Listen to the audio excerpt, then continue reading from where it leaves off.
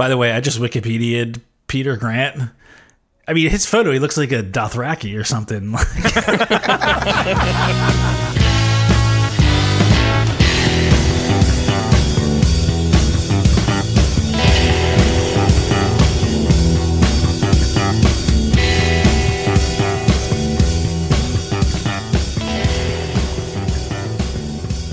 Hello and welcome to another episode of 1001 Album Complaints, the podcast where lifelong musicians dive deep into classic albums and musicians' backgrounds and stories from some of the most influential albums in the universe, as immortalized in the list of 1001 albums you must hear before you die. So we're going to give you history on the band, history on the record, the production of it. We're going to do a deep dive on some of the musical aspects of some of the songs. And at the end, we're going to vote, all of us, on whether you actually need to hear this album before you die. And at the very end, we're going to randomly select next week's album and start listening thence. My name's Rob. I've been in love with records since MTV first beamed into my house, and I've been playing music since high school. I want to thank you for listening to us, and I want to congratulate everyone here on the 100th episode. Woo! Damn. Yeah. Crazy. It's a big milestone, man. Huge milestone. And we have chosen to do Led Zeppelin 2. We didn't choose the random Albinator selection this week. Instead, we went with Led Zeppelin 2, hearkening back to our very first episode where we covered Led Zeppelin 1. Really, this podcast was originally brought together by a love of talking shit on Led Zeppelin. Which is why we're going to end the podcast with Coda in like 10 years. That's the goal. Miserable bastards. When our beards have grown gray and we are but wizened old men. When we are but wizened old men. We shall be discussing Coda. I just thought of Lars's dad. Oh, yeah. The wizard beard. That's exactly.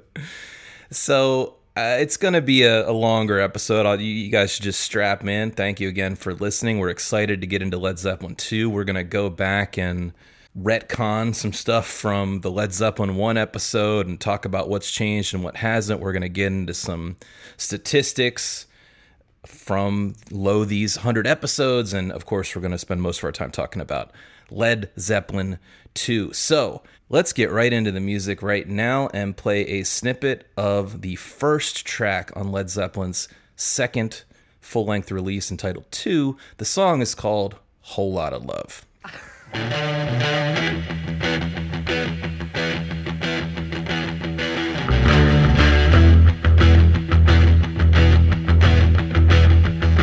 You need cool air, baby, I'm not fooling.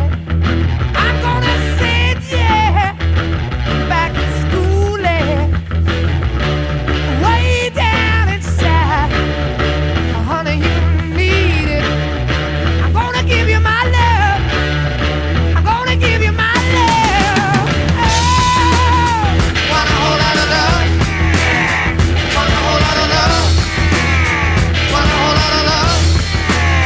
Want a whole lot of love. Never heard this one. Never, yeah, I know. It's Yeah, a it's very slipped under the radar. surprising. It's what you call a deep cut in the biz. Yes, right. Okay, we're gonna get into that. We're gonna talk about a whole lot of love specifically. We're gonna talk about the whole record. We're gonna talk about the background of Led Zeppelin. But first, by way of introducing everyone here in the studio, I would love to hear tweet-length reviews of Led Zeppelin 2, and we're gonna throw it first over to Tom.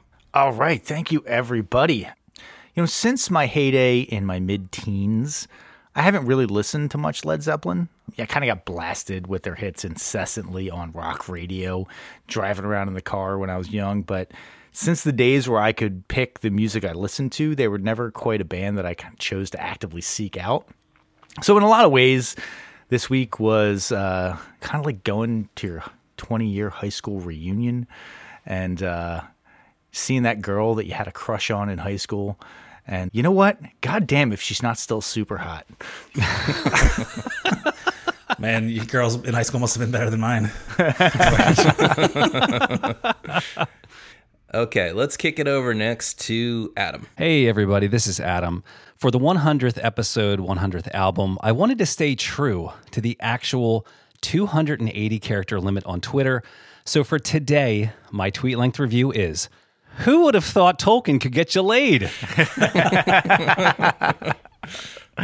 It's good. It's good. Okay, let's move it right along the line to Alan. So I was getting ready to listen to this album again this week as sort of homework to kind of get ready. But I thought it would actually be more fun to just drive around for an hour. And I ended up catching the entire thing on local classic rock radio. Nice. WMGK? Yes. Oh, yeah. Adult Contemporary. Dude, MGK is now playing Nirvana, so that just tells you how old we are. Times have changed. Okay, let's kick it over to Phil. Hey everyone, it's Phil, and for the week, and Rob, I'd really like to thank you for dropping friends from the intro. Let's get those pleasantries removed from the from the list of descriptors of Lifelong our musicians and acquaintances. All right, so in celebration of Led Zeppelin 2, I decided to write 2 tweet-length reviews this week. The first one is, when I saw the focus list and I saw that it did not include Living, Lovin' Made, I knew Rob was a no. He's trying to bring down your experience. He's stacking the deck. Prove me wrong. He definitely left us wanting. Or All right. My other tweet length review is, if you want to listen to a rhythmless white man blindly, sloppily search for the one beat, I mean, even a broken clock is right twice a day, then I present to you Led Zeppelin 2. 41 minutes of, Adam, you can eat shit. You don't know what you're talking about. Jimmy Page is a god. He's a vampire. He's been drinking baby's blood since the 70s. He'll never die, and he'll always be better at guitar than both of us. Preemptive strike, Phil. Well done. Well, you forecasted, I think, what's going to happen. This is Rob here, and my tweet length review is pretty straight ahead, but it does reflect an encapsulation of how I feel.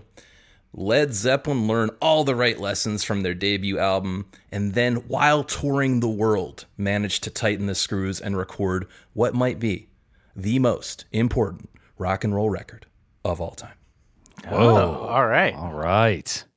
So before we dive into the background of Led Zeppelin, I think we're going to bring a lot more knowledge even than what we had in that first episode 100 episodes ago from the whole crew. We have a lot to get through. I did listen to that first episode this week. I imagine a couple of y'all did. And I wanted to mention that, some stuff got better. Our vocal tics, we reduced some of those. Our audio quality clearly got better. We apologize if you've listened to that first episode. We sound better now. However, some stuff stayed the same. And I present to you, dear listeners, the 1001 Album Complaints drinking game. You can play along with us on this very episode. And these are all things that happened in episode number 1. And I can almost guarantee they will come up again today. Number 1, we bring up the artist's appearances favorably or unfavorably. Take a shot for that. Yeah. Right. You've looked at my notes, I see. Number 2, one of us mentions an obscure instrument. On episode 1, it was a sousaphone. But there are many, I assure you. Wait, the only thing I know about a sousaphone is that the guy from Married with Children, the second one of Marcy's husbands, I think, played one of those. Or maybe it was the first one, but he was a subject of ridicule for it. Wow. Yeah. That's a pull. deep cut. A deep cut. Pull, All deep right. pull. Number 3, one of us sings or mouths a musical part to make a point. Tom. That happened. That happened early and often. I know I was going to call him out, but I was going light. We complain about songs being too long. You might better just take a sip of beer for that, because that happens Right now. Yeah, 700 times an episode. And last but not least, Phil mentions hard panning as a 1960s era mixing technique. Okay. Most of my notes are about panning. Listen, no. I don't want to staunch the flow. Sorry. I'm just pointing out that this is what we do, and we have done it since the beginning. Now, sadly, there were a couple things. I didn't go through the whole catalog this week, but there were a couple things that I think you can add to the drinking game that weren't present in episode 1, but I guarantee they happened in the first 5, which is Adam complains about the singer being woefully off key. The Hammond organ is praised in some way. Yep. And there is a reference to using a bass pick. Oh, God damn it. Okay, that's cool. I'm ready. I'm ready to talk bass pick. Man, now we're getting somewhere. It's early in my notes, too. I'm sure. So we're going to get to all that. You can look forward to all that. Have your drink at hand, especially if you're listening to this in the car. And before we dive into Led Zeppelin, I just wanted to make a plea to y'all. Thank you for listening all this time. The listenership has been growing. We love doing this. We know that a lot of people love what we're doing. Thank you immensely for that. And I want to put a call out to y'all. Do you want us to continue to up our game, to create more content, to research records even more deeply, to maybe even talk to some of the people behind these records? Then all you have to do, it's simple, is support us by doing a couple really simple things. One is rate and review the show on all the major platforms. It's easy. It's fast. Spotify, it's literally just a star rating. Apple Podcasts, you can just do a star rating if you like to, or leave a review.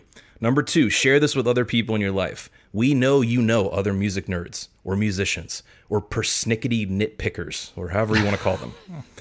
All right. We know you know a few of these people and that you're a part of these fan communities that will ultimately enjoy this. I hope this gets shared across the Led Zeppelin subreddit, for instance. Go ahead and follow us on Instagram.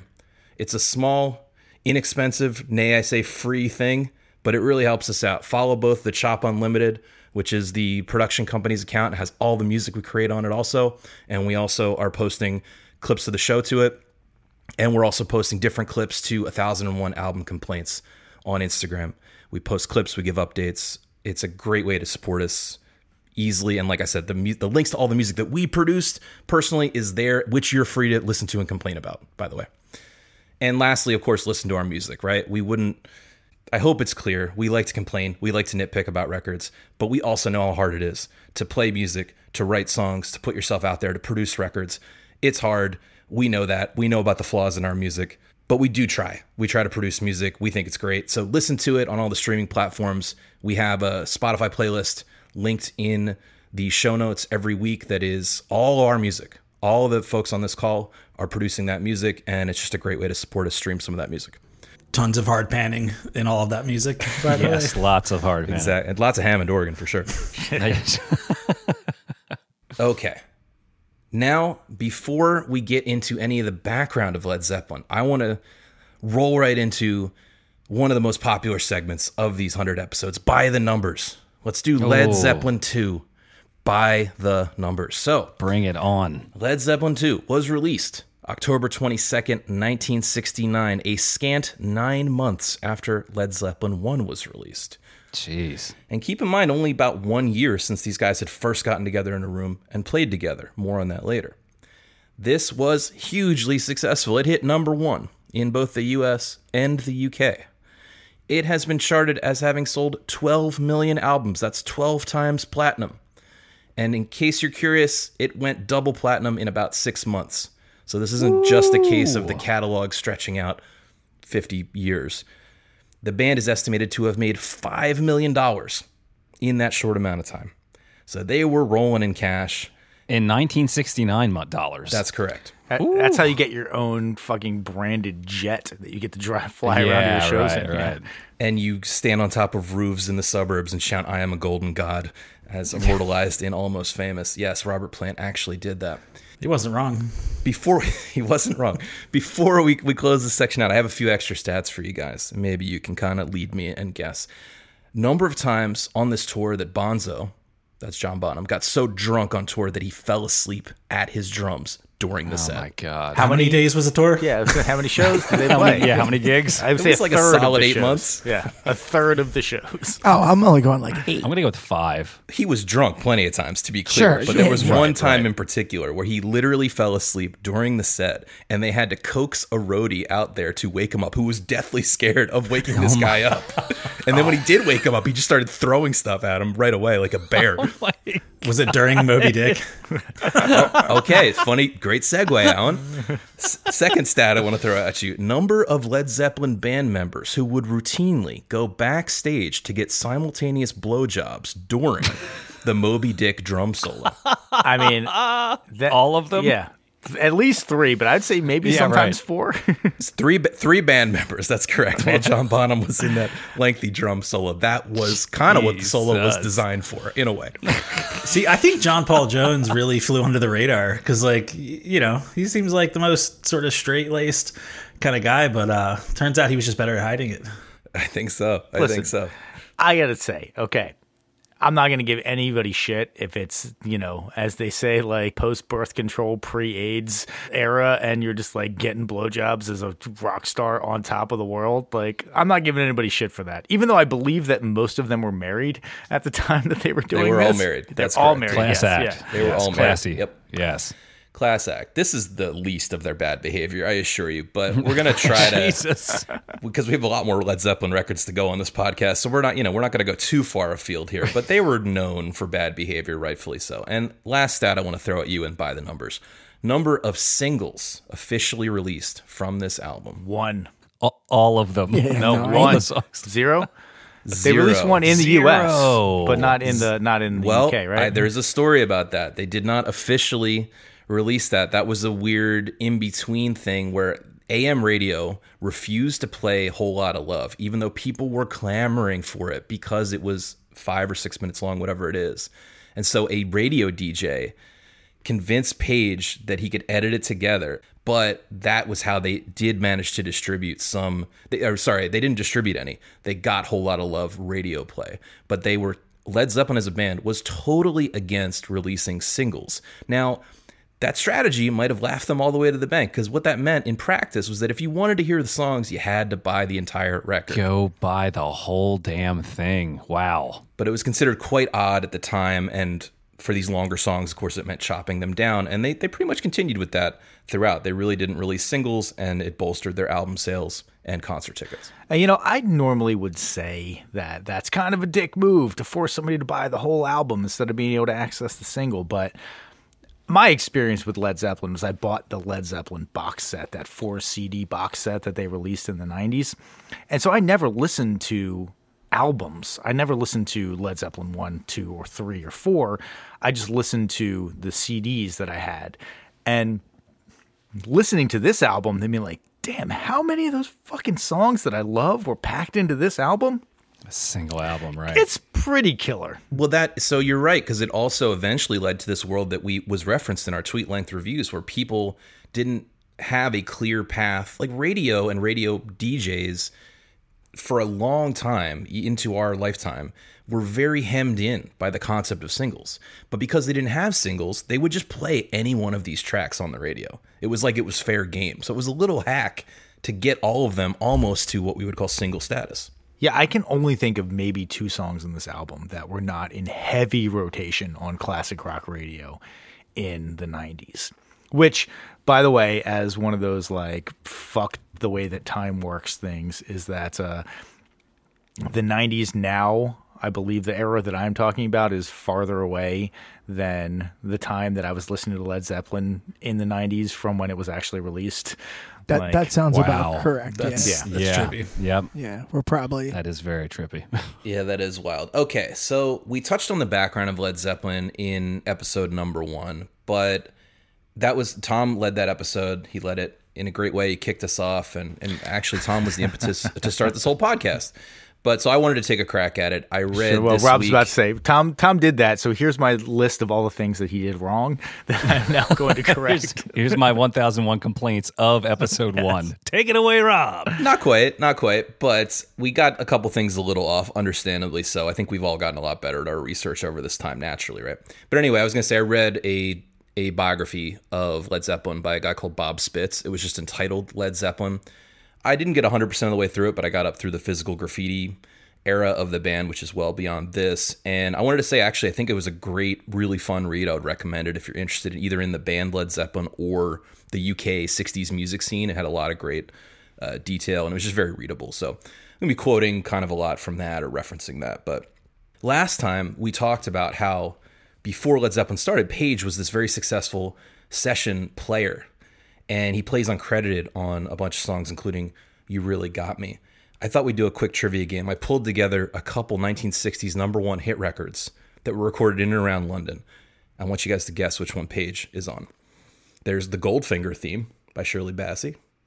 There's It's Not Unusual by Tom Jones. There's Downtown by Petula Clark. And there's the Joe Cocker version of With a Little Help from My Friends. Adam, what do you think? Whew. I'll go the Goldfinger theme, just because it's so out of left field. He's on all of them. Oh, Jesus Christ. Those are too random and disparate to not have it be all of them. Yeah. I knew he was on 2 of those, but I did not know he was on Goldfinger or the Tom Jones song. Oh, yeah. This dude was playing in sessions from the age of probably 18 or even earlier, probably, for many years, and he was the go-to guy. It's worth mentioning that he also met John Paul Jones. John Paul Jones was working on that same circuit. So Jonesy, as he is known, plays on the Rolling Stones' She's Like a Rainbow and Donovan's Mellow Yellow. And they would just occasionally run into each other at gigs as session musicians. And so I think the context is of him wanting to start Led Zeppelin was, he had a very good job. He swung from studio session to session. He was a killer. Everyone knew it. He was really young still, and he was making good money. And he was doing that for like 6 years, and Jonesy was the same, right? But they were starting to feel a little like it was a little stuffy, like they wanted to have more freedom of expression, right? And not be hired guns. And yet they talk about how they just kind of assumed they would deviate from that path for a little while and go back. At least John Paul Jones said that. He assumed, let's go have fun with this band for a while, and then I'll go back to my very lucrative studio career. Rob, one thing, I read that Bob Spitz biography as well. I listened to the audiobook of it this week. One of the things that blew my fucking mind is they would be talking about all of these accomplishments that they're having, and you're like, you're in the midst of hearing all of this, and so you're not repeatedly contextualizing it, and then they'd be like, and then he turned 17, and you're like, what the fuck are you talking about? Then he turned 17? Jesus okay. Christ. All right, he's accomplished more than I ever have musically in my entire life, and he's 16 years old. Okay, fuck you. Yeah, and he was gigging. He was on the road with bands during that time, and studio work allowed you, one of the reasons it was a good job for a musician is because it allowed you to gig at night, but also have a day job. So as soon as he got out of high school, he was doing that full time, but he was doing some of that in high school. It is crazy to think about, right? Although I will say it's sort of interesting that at any point during any day, there's a kid somewhere in the world that is playing these riffs as like a 15-year-old, learning how to play guitar, which is kind of cool. Discovering it for the first time, yeah. Yeah, it's awesome. I liked, there was an anecdote too in that book about, I'm just going to call him Jonesy from now on, John Paul Jones. He's like a hockey player. I think that's a good choice. Yeah, I think Call him I know John you Baldwin. guys are close. Yeah. Actually, they all have nicknames. Jonesy, I think, is the most. Jonesy and Bonzo are the biggest ones. But I did hear a reference to Planty one time. No, that's not a good Didn't one. even try it. But there was an anecdote about how, because John Paul Jones was about the same age as Page, kind of on the same circuit, he gets asked to do a session involving orchestra. They go, do you know how to write orchestration? He goes, yeah, sure. And then he immediately goes to the bookstore and buys a book like Orchestration for Dummies or whatever. So, that was the deal. And it was interesting to read too about that scene. All these guys were intermingling, partly because, or one of the reasons was because the education system in England, you have to specialize way earlier than in America. And so if you didn't really have a specialization, or you just kind of had this general idea that you wanted to be creative, you went to what was called like art and design school at the time. And all these famous musicians were in some art and design program around London at that time, and had a lot of intermingling and went to the same clubs to see musicians. Pete Townsend, Clapton, Beck, Keith Richards, all did some version of that circuit, and they became and you didn't have to do much at those schools. They weren't rigorous, right? So they became kind of incubators for creativity. I mean, I think that's actually like a story we've seen play out a few times, right? These sort of, high school or even, elementary school pockets, right? That sort of turn into incubator is a good word for a whole scene down the line. I just wanted to, hearing about this studio work, I wanted to touch on the pressure it must have been like of being a band in the studio at that point, because the situation is studio time is crazy expensive. The record company may have signed you and your band, but they are trying to get this done as quickly as possible. It is a factory. And so you walk in there, and if you can't nail the take, the entire band, mind you, in 1 or 2 takes, they're immediately kicking you out the door and calling in Jimmy Page or John Paul Jones and guys like that. It's just like, it's a terrifying compared to what we've been through. Was it that band Love that we did where they had to bring in like the wrecking crew just to kind of show them what's up? Like, hey, you guys gotta make this happen. Yeah, it was standard practice back then. If you weren't getting, they expected you to get the takes pretty much immediately, which is, and I don't know, later that did not become the standard, and that's not what we've experienced, of course. Well, I was going to say John Paul Jones is this band's, like, I guess not so secret weapon. He is the best musician in the band by far. The other guys are naturally talented. He is the best actual musician in the band. So Rob told the story about somebody asking him if he could arrange, and he said, sure, and then bought an arrangement book and then immediately started arranging. And within a year, he's like, I was arranging 50 songs a month for studio gigs. 50 songs a month for studio gigs. And that's kind of what led to him wanting to join a band, the burnout of this. Yeah, I can imagine. You're just going home and arranging, and then all day long you're performing and arranging. Yeah. I forget if I'd mentioned it on the podcast before, but my old man used to call that music by the pound. Yeah. Right? And it's just soul draining. Yeah. Yeah. Okay, I wanted to just revisit. Yeah, so it was draining on a lot of levels. You're working on other people's music, not your own. I think Page and Jonesy were probably disillusioned by just seeing these other young bands come through and get their hopes and dreams somewhat crushed and things like that. So it was definitely a grind, right? But I want to revisit briefly the Yardbirds timeline and how the idea of Led Zeppelin actually came about. We touched on some of it, right, in the last podcast, but I wanted to revisit it. So, and because personally, I've always been confused about the Yardbirds timeline. They're this famous band that had 3 super famous guitar players in it. So let me give you a quick timeline. Clapton is in the band back in 1963, so very early, way before Cream or, Clapton was just a band member. He was nobody. And they had some big hits. This is when they had their biggest hits, actually. Clapton then kind of quickly outgrows the band, moves on to do bluesier stuff. I think he joins Blues Breakers, and then later after that forms Cream. He recommends Page to join the band at that time because he was this studio musician who was bouncing around. They're at a similar age. This is probably 63, 64, something like that. Page doesn't want to leave the lucrative gig at that point, but also doesn't want to be involved in the politics that he sees going on in this band, joining an already successful band. It seems lame to him. So he recommends Jeff Beck, who's his friend. Couple years later, though, Page joins the Yardbirds on bass as a fill-in and plays some gigs with them. And after a little bit of that, the bass player comes back from being sick, and then Page gets roped into being guitar player number 2. But at this point, the Yardbirds are highly successful. They were opening for the Rolling Stones on that same tour that we talked about in the Ike and Tina Turner episode, or the Tina Turner episode that they were also opening on. The Yardbirds were one of the co-openers. But they had kind of passed their prime, their hipness, right? One of the things this book got across about the UK scene was that things were moving really fast. The trends were changing really quickly. And so the Yardbirds seemed cool in, say, 1964. But then by 1966, old hat, the hip kids were all into American blues and, trying to redefine those boundaries, right? So Page was like over it pretty quickly. Well, one of the things that I feel like that book also got across is the ridiculous unprofessionalism of Jeff Beck. And yes. I think that this is a theme that's going to come up in this episode for me a couple of times. Jimmy Page was very good at being a rock star. I don't think he's a guitar god, but I think that when it comes to being a rock star, like being able to show up and perform and not be a crazy fucking asshole, he knocks it out of the park on that. There's an anecdote about Jeff Beck at a show for the Yardbirds being on stage and getting upset, and he kicks his amplifier out the window on stage in the middle of a set. And it's a big amplifier, and there was a dude like walking by underneath the window, and the only reason that it didn't fall from the second story window and kill this guy is because it had like a hardwired plug that got jammed up and like held it from falling and killing this guy. But then also, like, what the fuck are you going to do? You're on stage. You're going to continue the set? The guy's amp's hanging out the fucking window. Like, who does that? Show must go on. That's kind of shitty, yeah. Yeah, agreed. He was wildly unpredictable, wildly unprofessional. And so I wanted to go back over this partly because in the first episode, and maybe even subsequently, we were kind of lavishing with praises. I think he is definitely, undisputedly, a technically better player than Page. And I get the impression Page kind of even knew that, but he was so unprofessional. He would walk off of shows in the middle, or he would walk out of tours.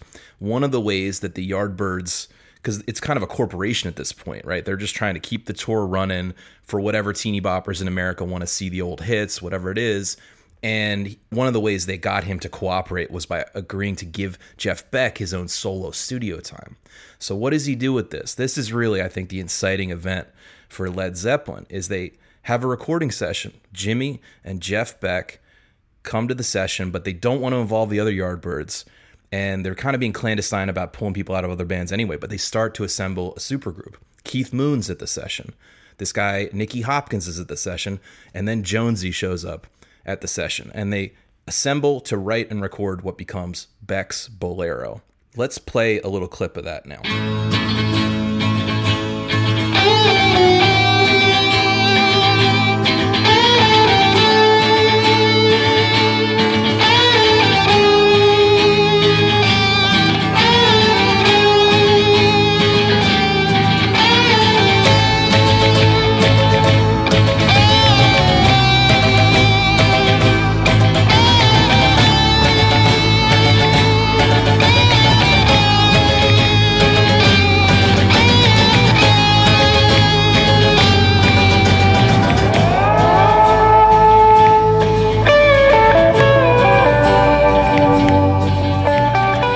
The reason that I think this is important in the timeline is because this was in 1966. So this song is actually really ahead of its time, which I didn't realize because it didn't come out until like 2 years later, weirdly. 66? Right. That is a hip sound for 66. It's pre-Cream. It's pre-Jimi Hendrix.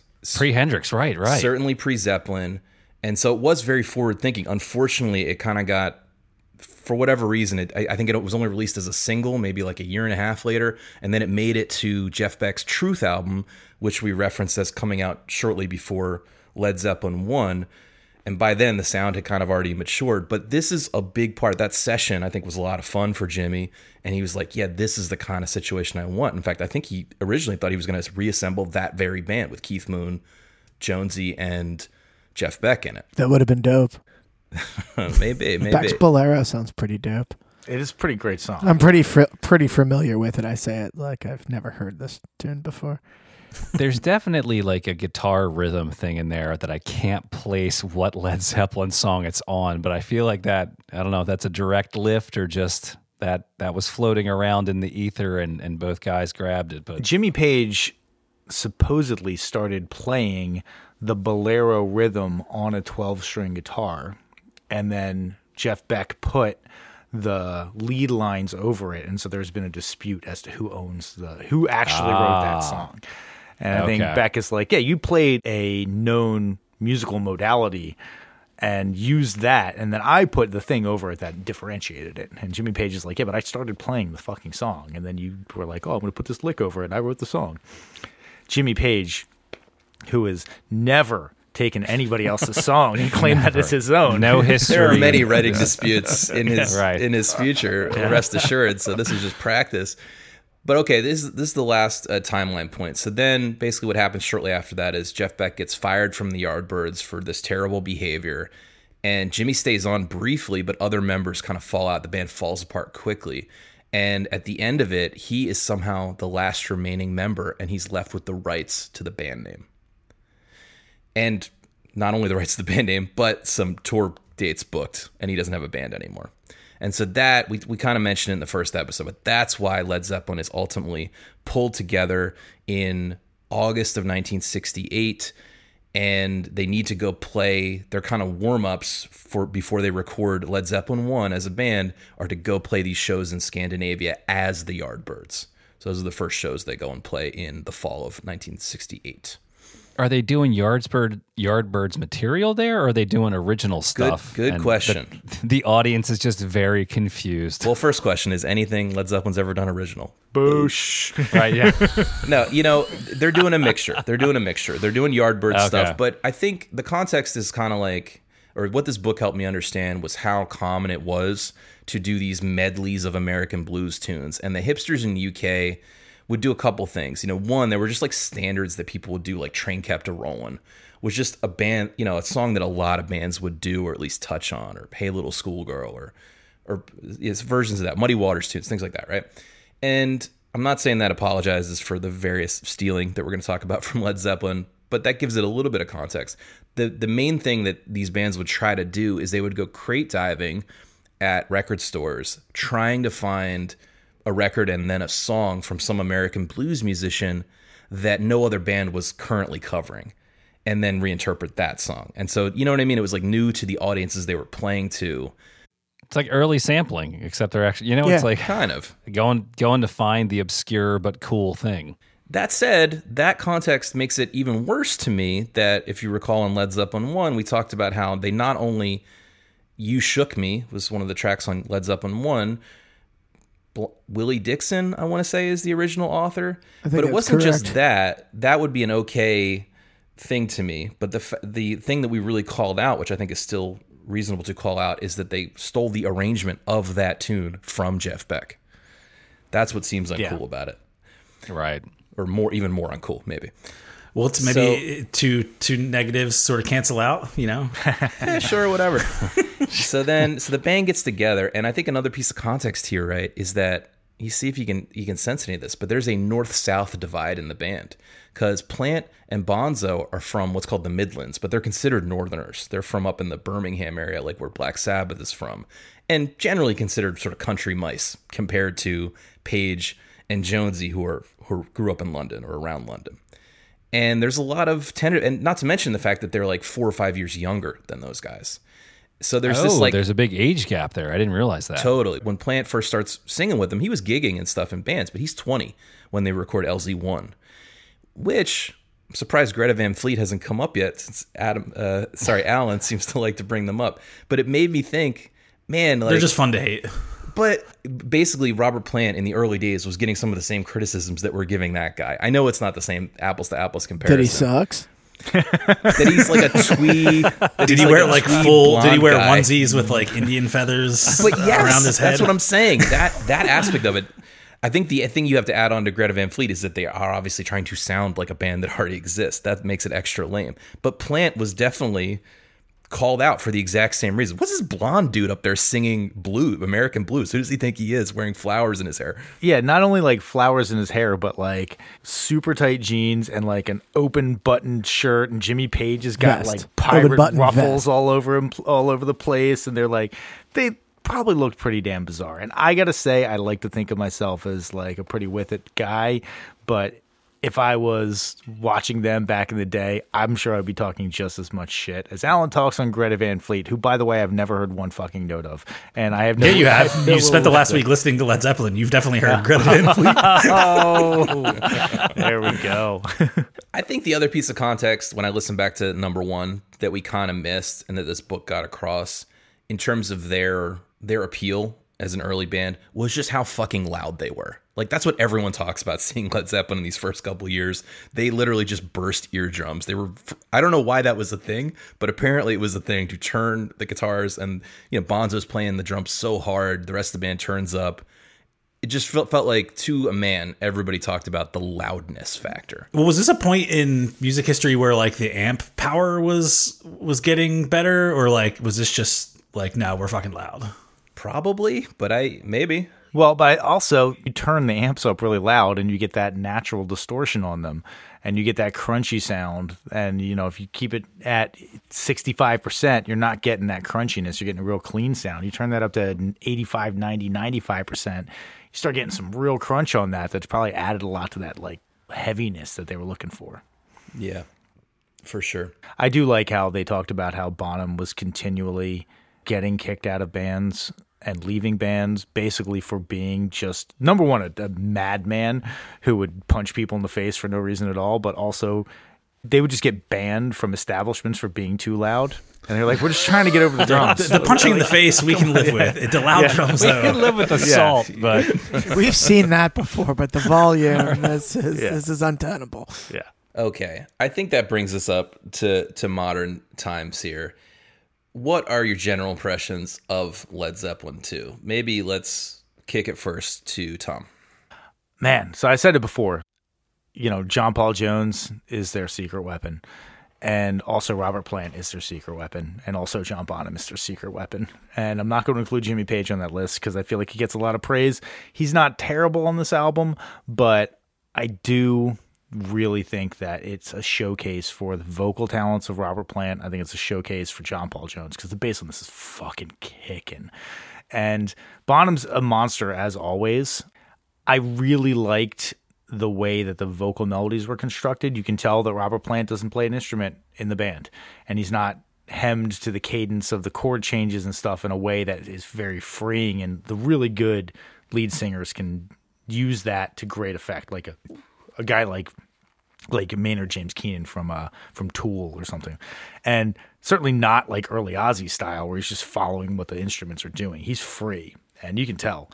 And they exude a ton of sex. It's just some sexy music. I really dig it. Can I just comment quickly on Page? I think where he deserves the credit, well, he deserves credit for being a good guitar player and an innovative guitar player. But as a producer, I think that's where his real influence is felt. And we talked a little bit last time about Glyn Johns engineering the record. But in fact, what I learned, more context, was that Glyn Johns and Jimmy Page, first of all, Glyn Johns was already an established producer. He had been working this session circuit. He knew Jimmy Page both from growing up and from that circuit. And Jimmy Page and he had a handshake deal that he would get co-producer credit on Led Zeppelin 1. But when the time came and that deal wasn't on paper, Jimmy Page said, "Fuck off, I'm the producer." Not So enough what did they of do? millions and millions to go around. So what do you do? So what do you do when that happens? You hire his brother Andy Johns. It's that simple. So we'll get more into the production of the record. Andy, it is true, Glyn Johns' brother Andy Johns also engineered some of this record, but it was also, this record was recorded all around the world in various studios and then mixed by Jimmy Page and another guy called Eddie Kramer in New York. But I think Jimmy Page deserves credit for a lot of that. I would say definitely, I'll just give my thoughts now, more sophisticated songs versus Led Zeppelin 1, just better constructions, pretty much in every way. I really noticed the bass as well, not just for being great, but specifically the difference that he was more willing to play as a counter melody to like everything else that was going on. You know, he has his Jonesy has his pockets on Led Zeppelin 1. He makes his presence felt, no doubt about it. But in this, it felt more like he was just a fourth melodic element. And yes, I believe the drums are also a melodic element. I think him and Plant drive the melodies, definitely. I had a similar thought, and I know, I sort of had a sense that it would sound cliche kind of coming from me, that I felt like this was like an extremely bass-forward record. But I think the thing that I was sort of more surprised with, and like we covered a few Led Zeppelin songs recently, and Jonesy was very much out of that like Motown Stax bass style, the James Jamerson thing, which didn't really occur to me. I never really put those two things together. It just his dynamics, his like staccato and control, the way he like holds his notes for different times, the melody. I mean, it's really top shelf bass work throughout. We should just make a quick plug too that he also plays the keyboards on all the Led Zeppelin songs. And really well. Yeah, quite really well. well. Yeah. Wait, so is he to blame for the thank you outro? He must Hey, all right. And Pump the brakes intro there, and the but entire rest of the song, yes. All right, what do you think, Adam? we need to add another list to your drinking game, which is whenever somebody says, listen to this with headphones, or I haven't listened to this before in headphones. I hadn't ever listened to this before in headphones. And it was a real treat this week to close my eyes and listen to what they did with the mix. It's really well done. It engulfs you, and it was also one of the first times that I was able to truly sense that kind of the famous thing that Page did with miking the amp, which was he would do one up close and one far away. And throughout this album, if you close your eyes, you hear him hit hard on, and like the amp is on the left, and then you hear a natural echo. I was wondering from the who was room producing that. hit you in the right. So it actually feels like you're standing in the room because you hear it hard on your left from the amp and an echo from the room in the right speaker. And it was just a really well thought out and very cool way to from an engineering standpoint. So something I never really appreciated till this week. Years ago, I read a tape op article with Eddie Kramer talking about this and a bunch of other, stuff he produced. But he talked specifically about Jimmy Page getting guitar sounds. And I could never, and he talked about how he would go about it. And basically, like you said, he would close mic the amp, and then he would put another microphone in the room. And he talked about like Jimmy Page walking around the room, like holding the microphone. It wasn't clear if they were playing, like reamping a track, or if somebody else is playing the guitar. Nice. But Jimmy Page is walking around with headphones on, looking for where he wants the second mic to be. The sweet spot. Yeah. Oh, that's crazy. I think in some cases they must have remiked it, or sorry, replayed it through the amp, right? And yeah, because or through some kind of plate reverb or some, because you got to keep in mind that there were only analog effects back there. There's really no outboard gear at this point, so they're in a real experimental phase. The other thing he did, and by the way, that technique that we're talking about right now can be heard in the first seconds of Whole Lotta Love, where the guitar is hard pan to one side, and then you hear an echo of it like a on the other back. side. Yeah.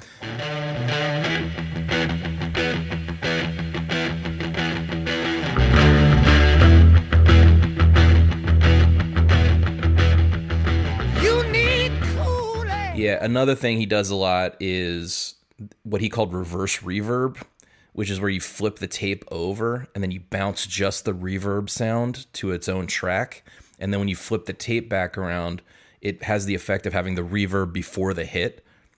Oh, that's awesome. I got to tell you, I thought that double mic'd sound that was coming in through the other channel, I thought that was imperfect isolation, and that was the mic on the bass amp that was getting the guitar amp. So that's interesting. So this is a little different, but he doesn't go into it in as much detail in the Tape Op article. But Eddie Kramer did talk about how some of the effects, specifically on Whole Lotta Love and on another song, were sort of steering into the skid, right? They experimented with some stuff bled over to other tracks. The way I understood it was more of like an electromagnetic problem, right? Like they tried some vocal stuff and they turned it down to 0, and it was like, fuck, it's still on there. Like now it's on there. Oh, that's the whole way down inside part. Yeah, exactly. Yeah. So there were times where he didn't love things, but he was like, I can't get it off, so I'll have to do something. Just own it. So now I'll just start swinging it around from left to right, because there are some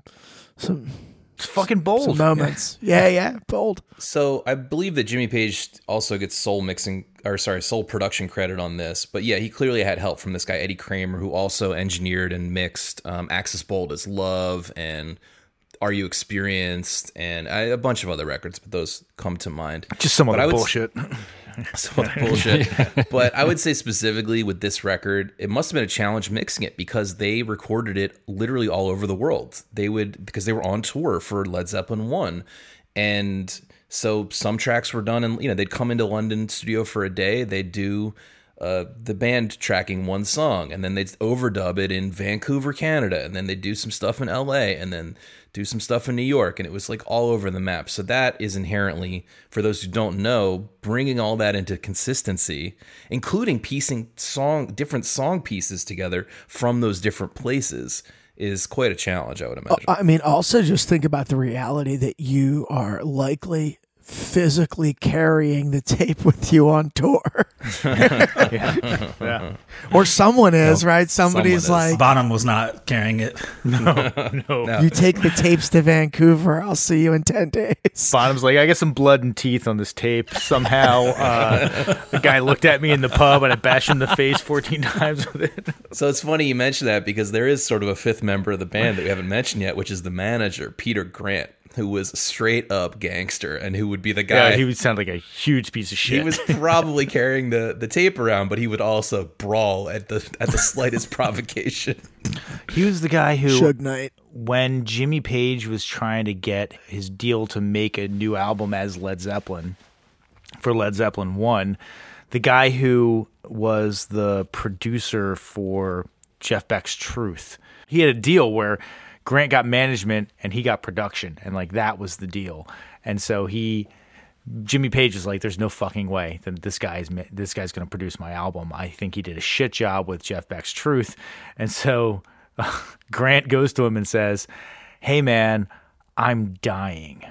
I only have a few months left to live. I'm trying to give my kids as much money as I can. So can you just give up your rights on this new Jimmy Page project? And the guy's like, dude, for a friend like you, absolutely Oh no my problem. God. I'll give up my production rights on it. And his wife was like, what the fuck are you doing? Why would you do that? Like, Holy shit. yeah, Wow. kind of an asshole. Phil, did you say Suge Knight earlier? Did I hear that? I did. That's just apt. Well, no, and apparently he had members of the local like crime syndicates going up to this guy's studio and like demanding protection money, basically just to intimidate the shit out of him. So he'd sort of be like, I think I might want to get out of this game. I don't know if I want to do this anymore. Damn. Boosh. Yeah. Yes. Okay. I think we're already kind of talking about Whole Lotta Love. So why don't we dive back in to Whole Lotta Love and talk about that song specifically.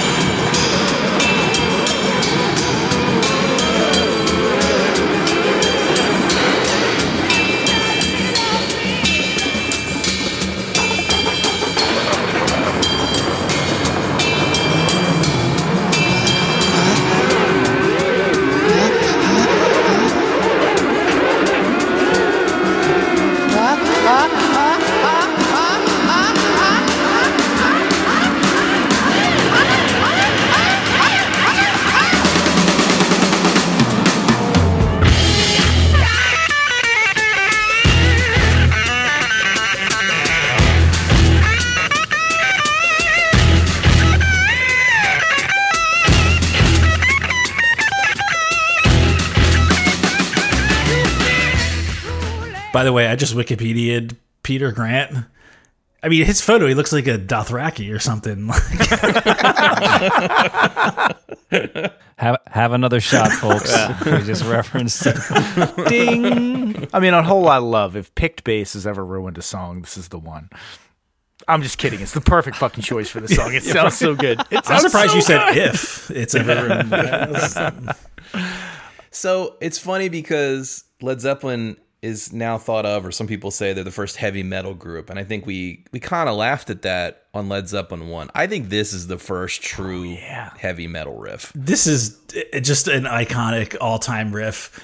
This is one of those things, going back to the, being like 15 and learning guitar. I remember learning this riff, learning in air quotes, and just feeling so accomplished. And it just felt so like satisfying.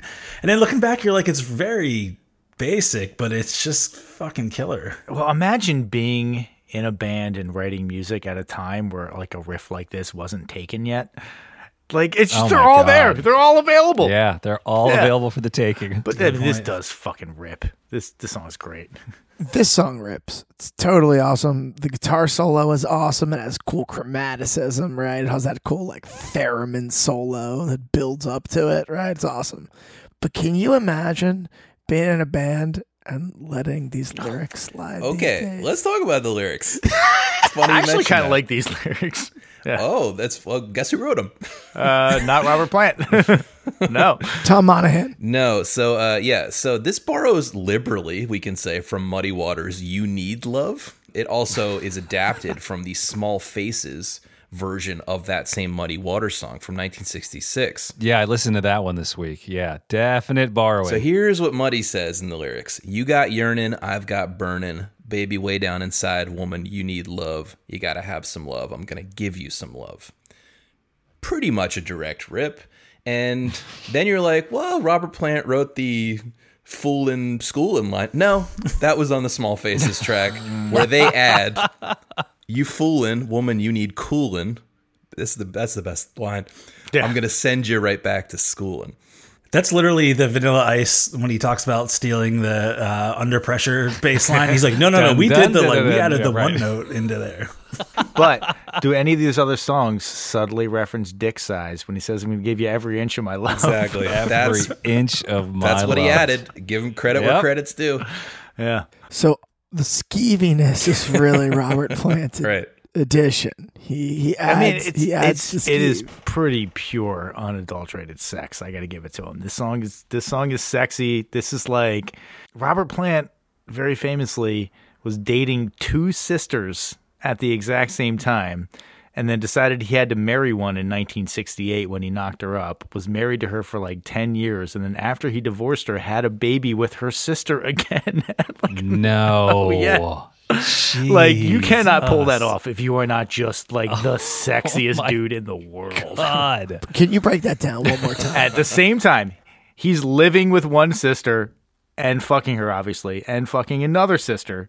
He knocks up one of the two sisters, marries that sister, is married for 10 years, has 3 kids, gets divorced, and then has a kid with the other sister again. So the chances that he wasn't also fucking that sister the entire time they were married are pretty low at that point. These guys fucked everything that moved. They epitomized rock star lifestyle on these tours. They really thought they were invincible. And the groupie game was outlandish, to say the least. But we're not here to talk about groupies, are we? No. I mean, a little bit, maybe, but not right now. Just a little, just a tad. Right now, we have to talk about. They actually get worse as the records go on. So I think we should save some of the Led Zeppelin stories for those future episodes. I want to talk about how this song is 60% breakdown. Yeah. This song is mostly breakdown. They have one riff, and they made a 5.5-minute song out of it. And you don't get sick of it because for like 3.5 minutes of that, it's breakdown. And I'll be damned if it doesn't fucking work. You get a little sick of it. To quote them, there's not a whole lot of song in here. Let's talk about the breakdown just briefly because we did reference it earlier, but I want to make sure people know what we're talking about. There is this thing that happens at timestamp of 4 minutes, which is a tape bleed problem, and it's a guide vocal. It started as a guide vocal from Robert Plant, like from a previous take, or maybe it was the live take, and then they went back over it with the final vocal. But it was bleeding over, and they couldn't get rid of it.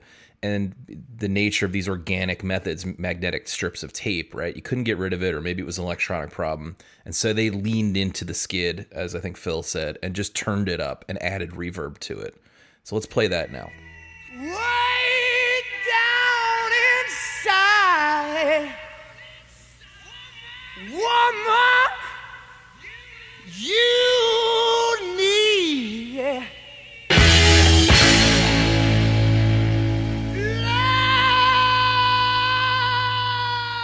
You're talking about breakdown number 2. Because breakdown number 1 happens a minute and 18 into the song. Like, I try to diagram it out. The whole band doesn't even kick in until 34 seconds into the song. And then at a minute and 18, they drop out. They drop out. And they don't come back in until 3 minutes and 20 seconds into the song. And then they're in until 3 minutes and 58 seconds into the song. For a blistering guitar solo. That is for like when they do the weird breakdown and then they come back in for the kick-ass guitar solo. And then they're only playing for another 38 seconds before they go to another breakdown. So many breakdowns. I mean, it's a good playbook for how to take one riff and stretch it into a 6-minute song or whatever this is. Those hits on that guitar solo, though, are fucking killer. Don't. Yeah. I wanted to touch on, so Alan, you just talked about the kick back in. If you cut out Moby Dick, which is just drum show off, right? Which is awesome. Well, but I feel like Bonham's most appealing work on this album are super simple fills that are just well timed. Like the fill in here, a toddler could do.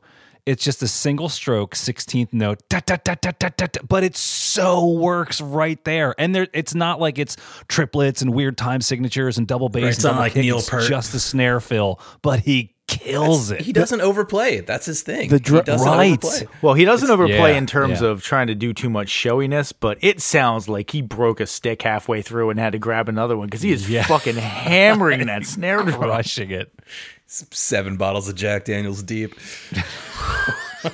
Oh my God. Can we talk about how the fact that on the day that he died, they estimated that he had like over 45 shots of alcohol over the course of a day? Oh my God. It's like Andre the Giant. Yeah. Yeah. So let's move on to the next track on our focus list. What is and what should never be? If I say to you tomorrow, Take my hand, child, come with me.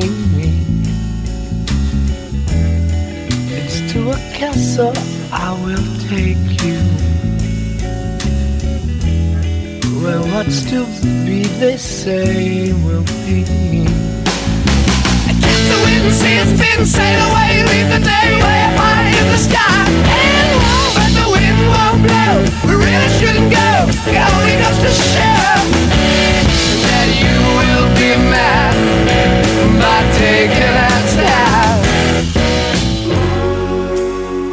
So I think between this track and the previous track, Whole Lot of Love, like they're sort of establishing like what will become the standard in mixing rock music, right?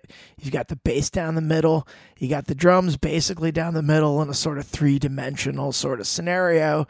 You've got guitars hard panned, whether that's an effect or, you know, whatever, however they go to do it. And then in this song, very interestingly, I think they use the double vocal to just absolutely amazing effect. Sometimes doing the sort of Beatles, John Lennon double vocal, other time doing like tape flanging effects with it, and other times just straight going off as two separate vocals. It's really cool. It sounds great. Classic. It's a good point. I thought at first, let's talk about the vocal, because it kicks right in with just a vocal, and I was wondering what that effect was, and it sounds like a phaser, right? But they didn't have that outboard gear. It's another analog effect created with two tape machines that are out of phase with each other. Jeez. Yeah. So this is a tape flanging. That's crazy. Yeah, manual flanging, right? So they record the track and then they dump it to another tape player and then they play it back in perfectly aligned.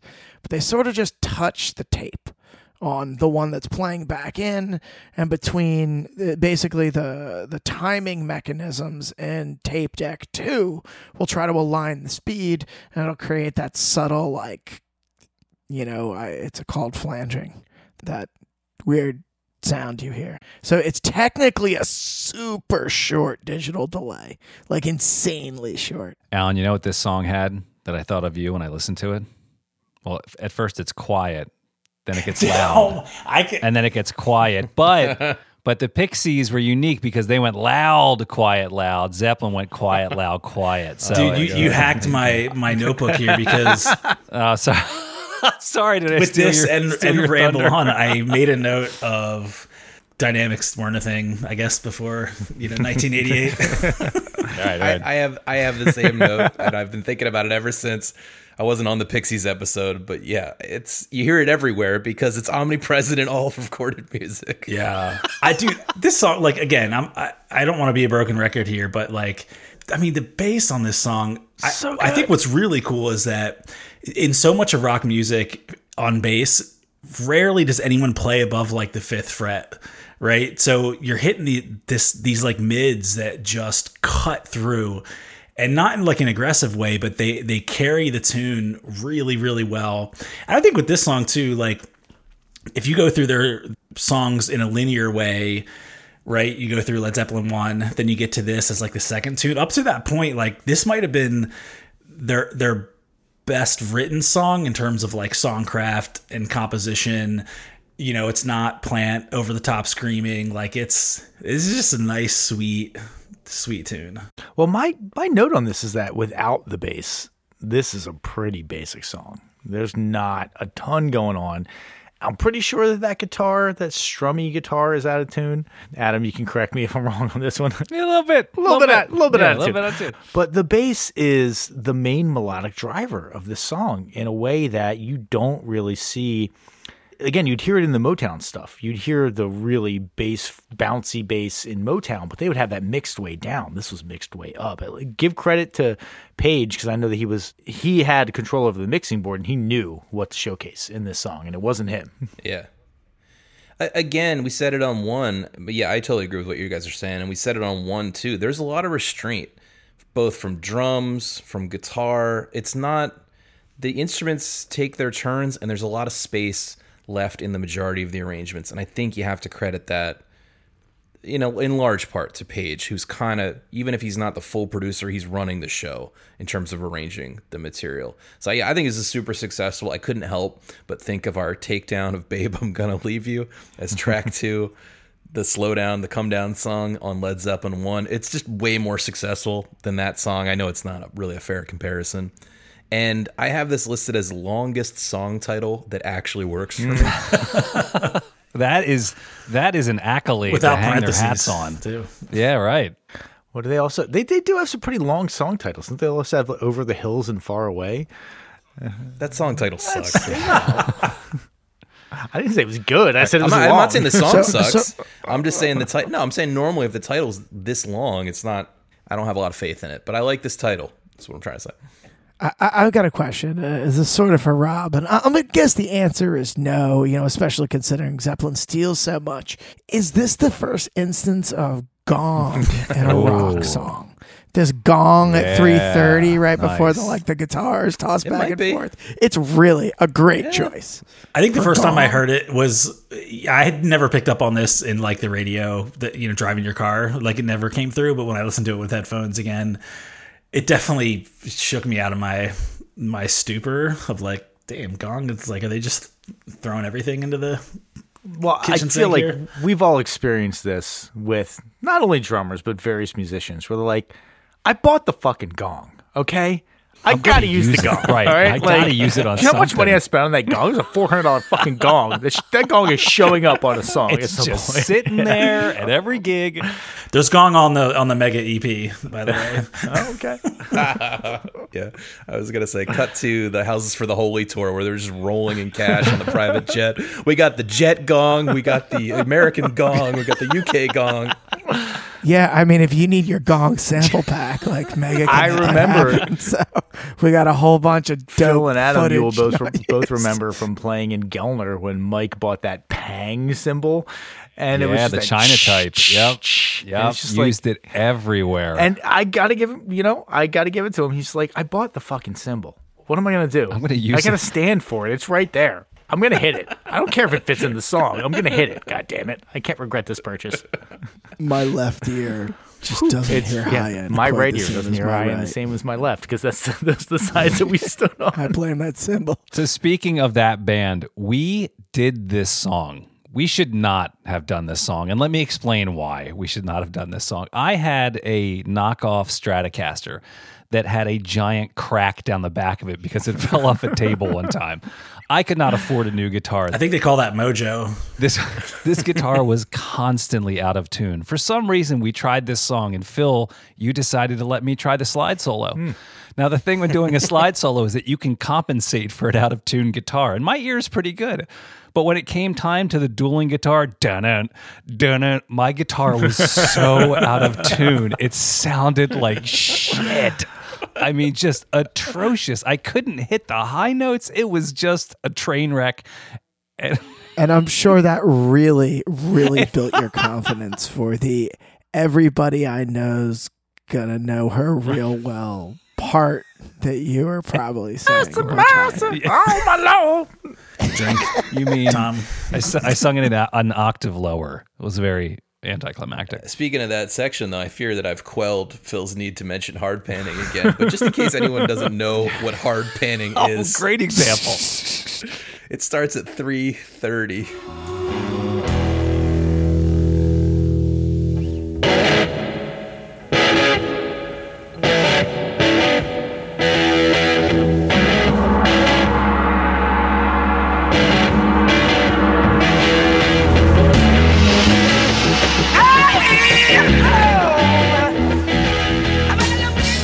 For my whole life, I thought it was two separate guitars, like two separate tracks, and then you could hear it quickly being, moved left to right. So that's this again something else. If only we Yeah. knew that He back did- in the he- day when we tried to perform this song, we could have just had Just Phil let do Phil do it.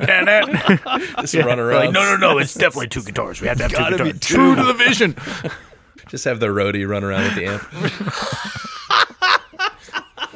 Yeah, all the roadies we had back in the day, which was all of us, including the one time that we were going to a gig and Adam blew his knee out trying to carry an amplifier down a set of stairs, and we had to cancel the show. It was a PA speaker. It wasn't carrying the Hammond organ, huh? No. No, it was.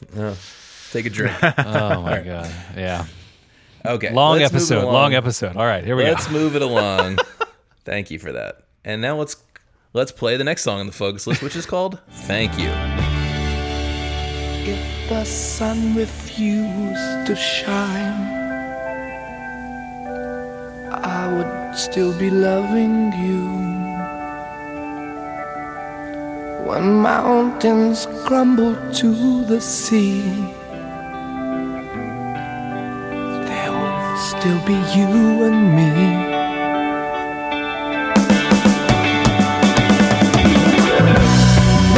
Kind of woman, I give you my all. Kind of woman, nothing more. Well, speaking of covers, I heard two guys on this call cover this song pretty recently. It's a fun tune. With you guys? This song fucking sucks. Really? We did not do, by the way. First of all, it was a request for it was a private party, and Okay. the subject of the party, is that what you call them? I don't even know. The host? The host subject. Subjects of said partying. Yes. Oh, so you guys were whores. You did it for money. I mean, I'm not making money playing music any other way. Aren't we all whores? Okay, so but just to, I mean, I marked this as the low point as well, but it's a pretty high low point. Let's be honest. I think totally it is agree with that. Yeah. one of their more successful songs in this ilk, and it points to the future, which is Led Zeppelin 3, where they get way more acoustic and kind of like this. This song, there's a part, it's like a harmony, and it's one moment where I actually wonder if it's someone else's Are you talking about voice. little drops of rain? Yeah. Whisper. That's part's a fucking Yeah, that mess. part. Could that be I John think John Paul Paul Jones? Jones is a good enough Yes. musician. He would have hit those notes because that's a mess. I wonder, there was tell later, I think it was in the Physical Graffiti sessions, where Plant had to have vocal surgery because like he was pushing so hard every night that he would have to rest his vocals, and like his management of that was a big factor. They didn't specifically mention it in this era, but I just wonder if his vocal timbre does kind of shift because he's wailing so hard and they're on tour while they're doing this, that kind of thing. Well, I think for this song, we alluded to this, or I did anyway, earlier. The organ work is nice. It's a nice sort of bookend, but I mean, why does it stretch on for so long? And then it stops. And then you're like, all right, thank God. And then it's like, oh, no, you're done. You're back again. Got to pad out that album side, you know. Yeah. Oh, I wonder if that was the reason why. That's funny. I don't think 30, how much is it, 30 seconds? It's not that long, yeah. Yeah, I don't think that's going to make the difference. I noticed this time around, or it was pointed out to me, that the lyrics feel quite similar to Jimi Hendrix, If 6 Was 9. If the sun refused to shine. Yeah. If all the hippies cut their hair, I don't care. I'd still be loving you. It just feels like he just listened to that on the radio and he just jumped in there and did the vocal take. And I got the impression that Plant would just kind of scribble away right before the take, kind of Anthony Kiedis style. Oh, man, that's the first time I've ever heard Page and Kiedis in the same sentence. Another piece of context for the song, though, is that he wrote this song for his wife. You mean for the sister? Well, no, I was going to say, if you're also banging her sister and you're out there just running through every slag that It's comes to 2 your for show, 1. you got to be like, I wrote this one for you. Yeah, I've been thinking about you this entire tour. I definitely haven't been getting like backstage blowjobs during, Yeah. Thank you. I really appreciate you looking the other way while I fuck every groupie on the And road. thank you for not divorcing me and taking millions and millions of dollars away from me. I appreciate that. Look, sweetheart, I wrote you a song. Yeah. Oh, thanks. I also have herpes. Right. It's not a great song, but hey, I still wrote you one. She's like, you wrote a whole lot of love for your groupies, and you wrote thank you for me. I don't know about this. It's not an even trade. All right, moving on to Heartbreaker. Hey, fellas, have you heard the news? You know that Annie's back in town. I won't take long just to watch and see how the fellas lay their money down. A style is new, but the play's the same, and it was so long ago. But from her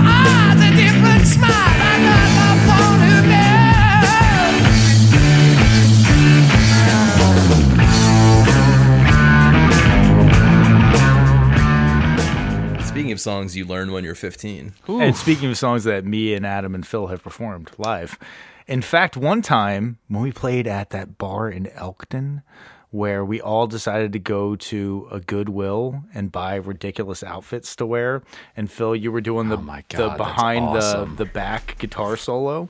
That was also the bar where when we were done, and I was getting picked up by my mom after that show. But there were like 45-year-old women who were hitting on us after we were done that show.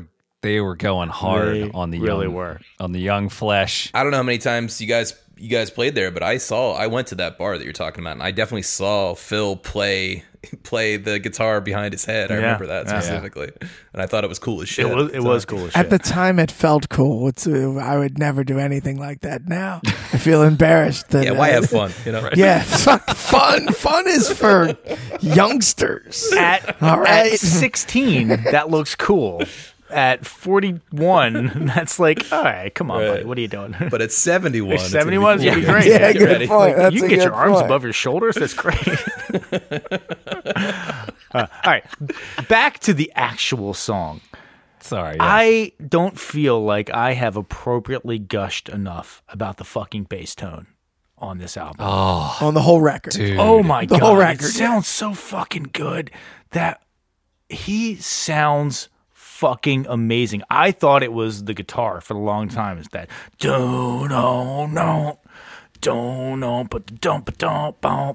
by the way, drink because I'm mouthing an instrument.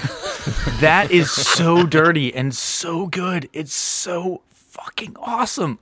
Well, is it a double stop? Because he's hitting two notes, right? It's not just a single double note. He's stopping got it, yeah. like two tones. Yeah. Okay. So there's one other note that I want to make on this song before, and I think it will maybe inform a lot of the rest of the conversation on it, or maybe not, who knows. But when they kick in, that kick in at 252 that they do, that when they get to right around 326, they sort of step up the intensity on it, and you can hear the diaphragms on the microphone getting physically taxed. Crunching. They are getting Yeah, physically totally. taxed by the amount of volume that is coming their way. Yeah, the air. And it yeah, no, there's a crackle. it's for like a sure. step change in the song where it's like, damn, like you must have been fucking willing to make that happen. And it's so good. It sounds so awesome. Because I think a lot of these guitars are just recorded with an SM57. It's, it is basic microphone technology, basic bitch shit from back in the day, Yeah, and it's basically just a Fender jazz bass. I'm trying to find out what amp he was playing into. and kids, you can get all this equipment, and you will never make this guitar tone ever Nah. again. I think I read that Jimmy, this is where Jimmy switched. He played the Telecaster, it's true, on Led Zeppelin 1 through some kind of Coronado Supro or some amp like that. But Page, this is where Page flipped over to the Gibson through the Marshall stack, which is the more iconic sound for him. No, it looks like he's rocking acoustic, like the earliest acoustic solid states. I got to tell you, like, John Paul Jones is essentially flawless on this album, with one exception, which is that there is a flub. There's a bass flub on this song. And I had never picked it up before. But when they're doing that run up from the sort of C minor version of the riff to the D minor version of the riff to the E minor version of the riff, when he gets to the E minor version of the riff, he's supposed to hit that D, that da na na na na. No, that's the D note, and he fucks it up on one of the times. And I'd never noticed it before, and it was a flub, and it jarred me, and it galled me so much. And then I had to be like, wait, Jimmy Page fucks up all the time on this album. It's constant. That's most John of the Paul album. Jones gets one fuck up, and I'm like, oh God, he's done. Nope, garbage player. If you could clarify, please do. Some way you call me another guy's name, but I try to make love to you. As a bass player who fucks up all the time, it's hard for me to get worked up about that. Yeah, no, as a bass player who fucks up significantly more than you, I'm sure I should not have gotten so worked up about it, but I did. So I just wanted to point out, in many ways, I think it was even referenced, I can't remember who said it in the tweet length review, that this band in general is like your high school girlfriend. This is a band you get into early if you're going to get into bands and rock and roll and classic rock. And I think of the song as broken into 3 parts. You have the opening section, you have the solo guitar section, and you have the kick back in with the extra guitar solo. I just, I think we're all in the same boat. I used to think that section of soloed guitar was like the coolest thing that anyone could ever do on the guitar. But now, it's still cool, don't get me wrong, but now it reads like a man who has almost no guitar technique. And compare that, seriously, he was not a technique guy, versus, what is it, 10, 12, maybe 14 years later, when does Eruptions come out? Eruptions is the answer to that part. Like 79, maybe. Oh, right. Okay, so 9 years later, 9-ish years later. Yeah, totally. And it blows it out of the water. Once you've heard Eruptions, I just don't feel like you can really go back. But that said, when the band kicks back in Heartbreaker, the guitar solo that he lays down there, I think is amazing. Well, it's funny because I always said that, no, not always said, but this entire week I was thinking, oh, did he have to have the band drop out so they didn't notice that he was like butchering all time and like feel on this one, but when the band comes back in, he actually he's got the feel. It works well with it. Hold on. Read this week that it was completely shoehorned in after the fact. No way. Damn it. Yes. Wow. The whole section was just recorded separately, just by him. And I don't even know, I didn't hear comment from the band as to whether or not they approved or not, because he was the wizard. He was the leader of the band, undisputedly, right? So he might have just added it in without their askance. I mean, it was the 60s. They probably found out when the record came out. Yeah. They're like, Right, I turned on the pretty record common, and fuck, what's Well, if this they're part? recording this while they're on tour and Paige Yeah, is just sort of like behind the scenes making it work, like they probably didn't even know. Yeah. Bonham's like, I've had 37 beers today. I don't even know what you're talking about. And two of the guys in this band are 21 years old and on tour for the first time, and to adoring crowds. Like, it was a Jesus. time, dude. Oh, God. Meanwhile, John Paul Jones is doing whatever he's doing, and Jimmy Page is dabbling in black magic. That stuff came later, as did Harder Drugs. I think came a little later. They probably did some cocaine around this time and smoked some weed and stuff, but I think the occult Aleister Crowley stuff and the heavy cocaine and other drug use kind of came as the years wore on, because basically what we haven't mentioned yet, right, is they release LZ1 and they start touring and they kind of don't stop for like 4 or 5 years. It's exhausting and they're partying real fucking hard. And you know what I mean? And I think by the end of that run, they were supplementing. By like the end, Zeppelin 4. I think that you get into the occult and all that other shit when you're like, I already got tired of all of the sex. And then I started doing a bunch of drugs, and I got tired of the drugs. And now I guess I get into Satan? Is that the way it goes? Like, that's the progression? I wouldn't know. I wouldn't know. I never passed step 1 yet. Okay, let's round it out with the last song on the focus list. It is Ramble On. Leaves are falling all around. Time I was on my way. Thanks to you, I'm much obliged for such a pleasant stay. But now it's time for me to go. The autumn moon lights my way. But now I smell the rain, and with it pain, and it's heading my way.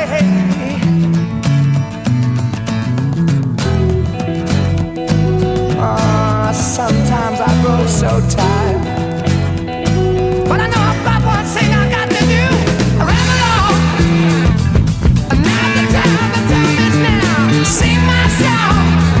I'm going round the world. I gotta find my girl on my way. This remains one of my favorite songs, like, of all time, not just Led Zeppelin. I think this song is just awesome.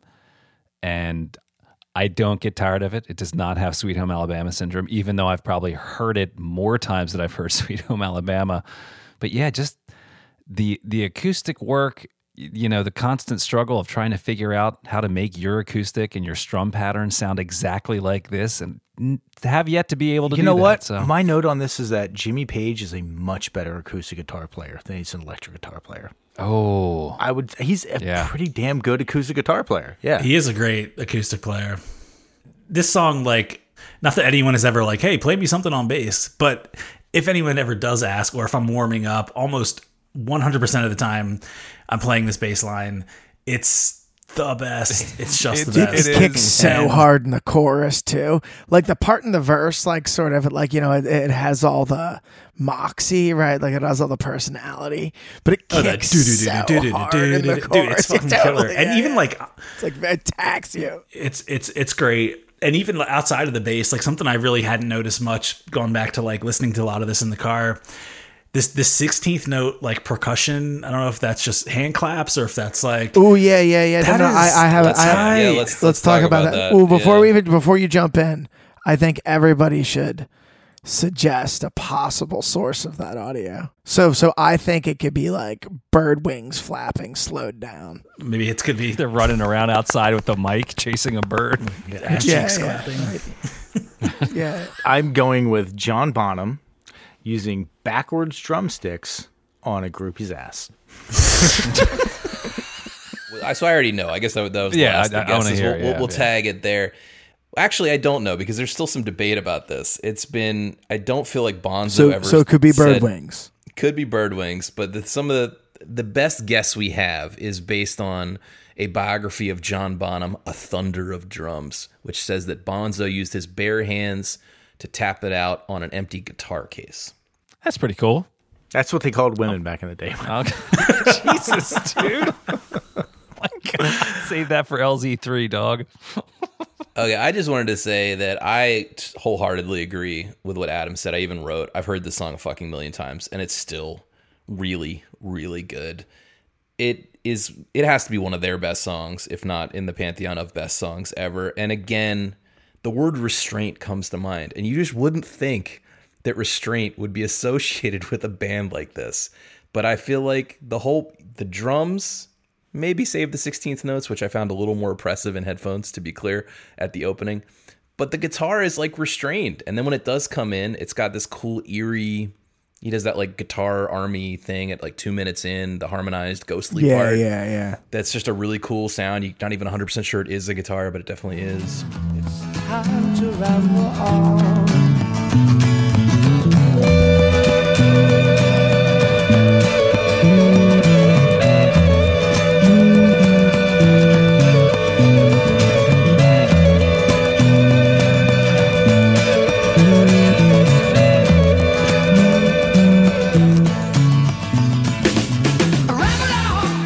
He has a theremin credit on this album, and I think that might be a theremin and guitar. There's definitely theremin on Whole Lotta Love. Okay, yeah, nice. Yeah. I have to say, and this is a bold statement to say coming from a bass player, but I think quite possibly my favorite chromatic walk-up on the bass is when he's like, ramble on, bum, bum, bum. But now that little walk-up there is so fucking awesome on the bass.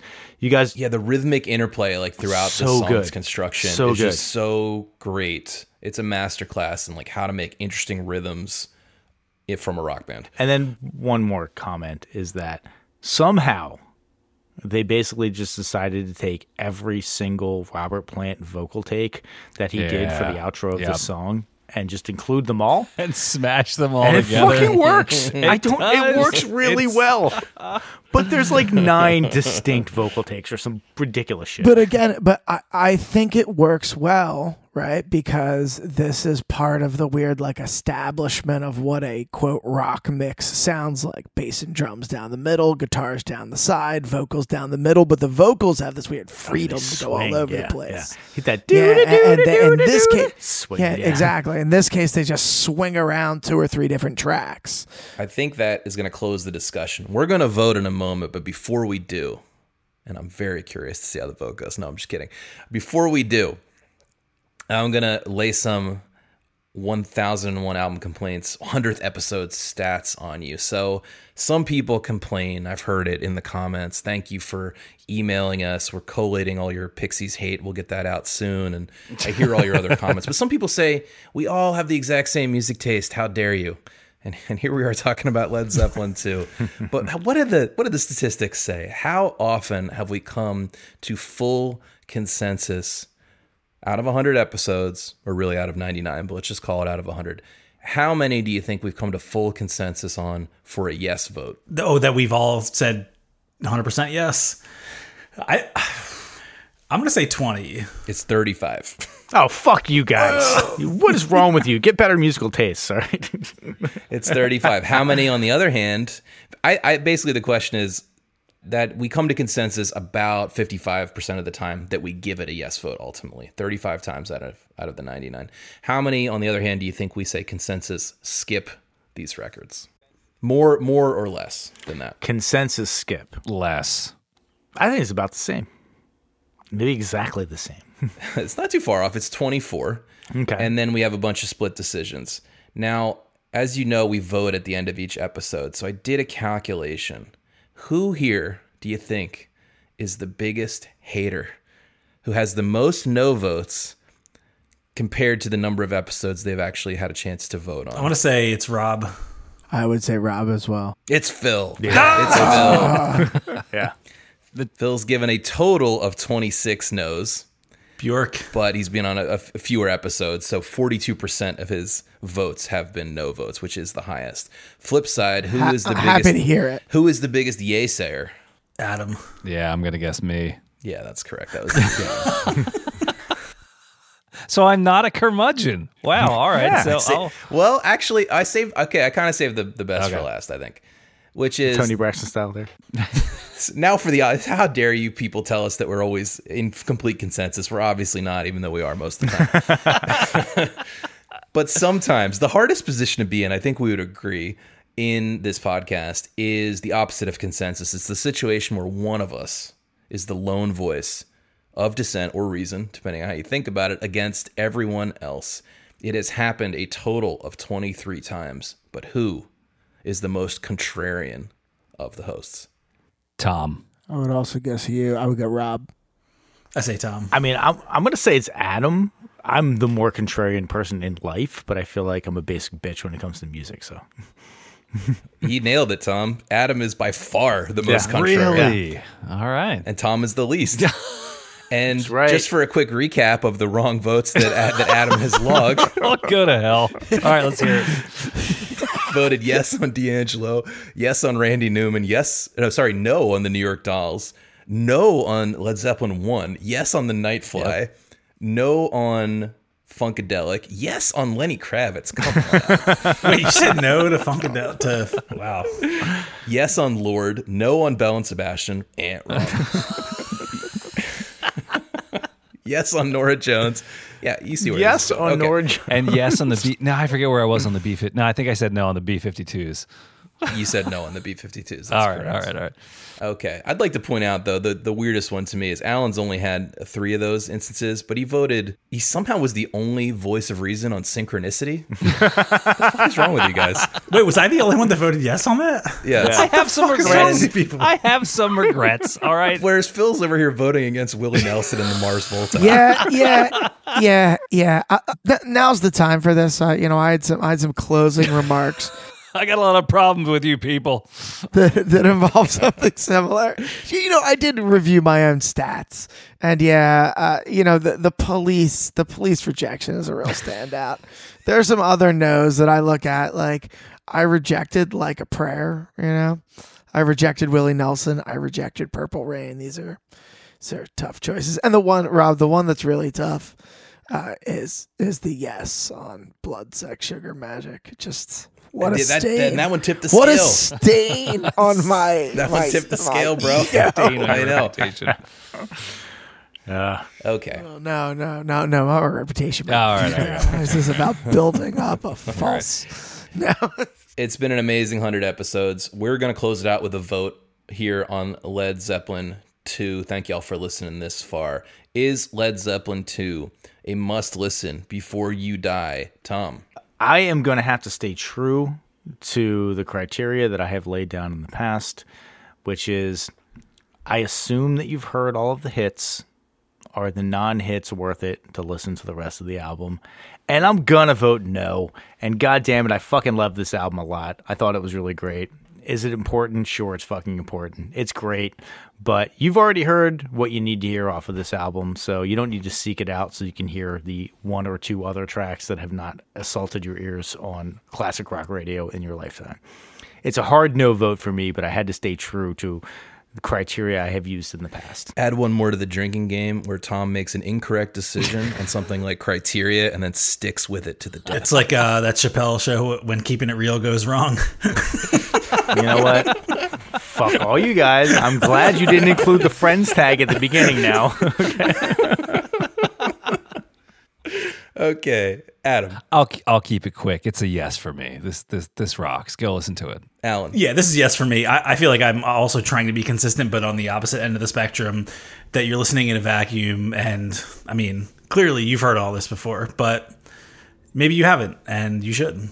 Phil. Also a yes for me. I think it's sort of quintessential rock and roll, as are most of the first 5 or 6 Led Zeppelin records.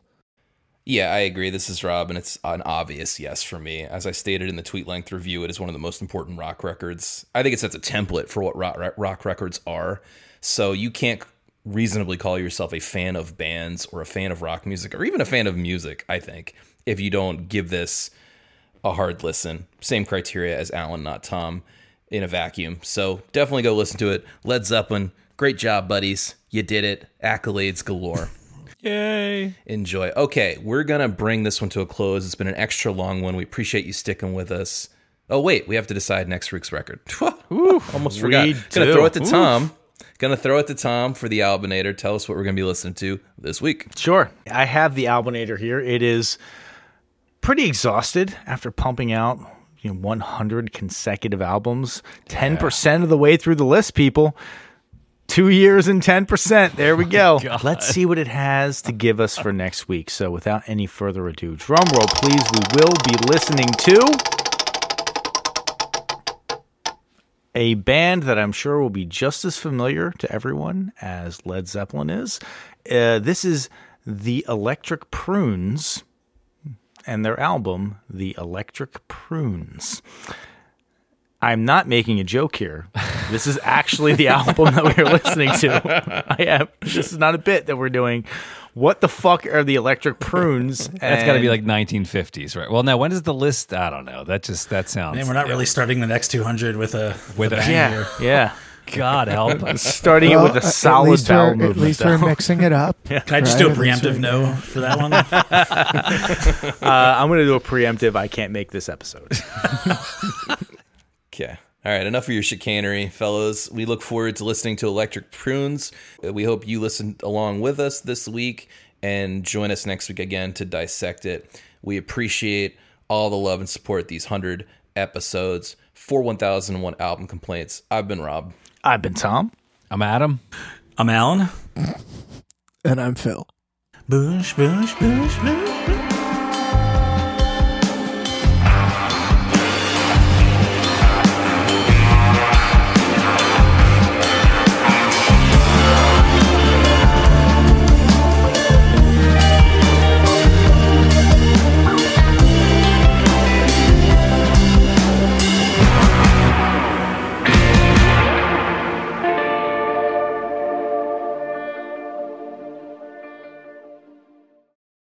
There's a whole lot of boosh.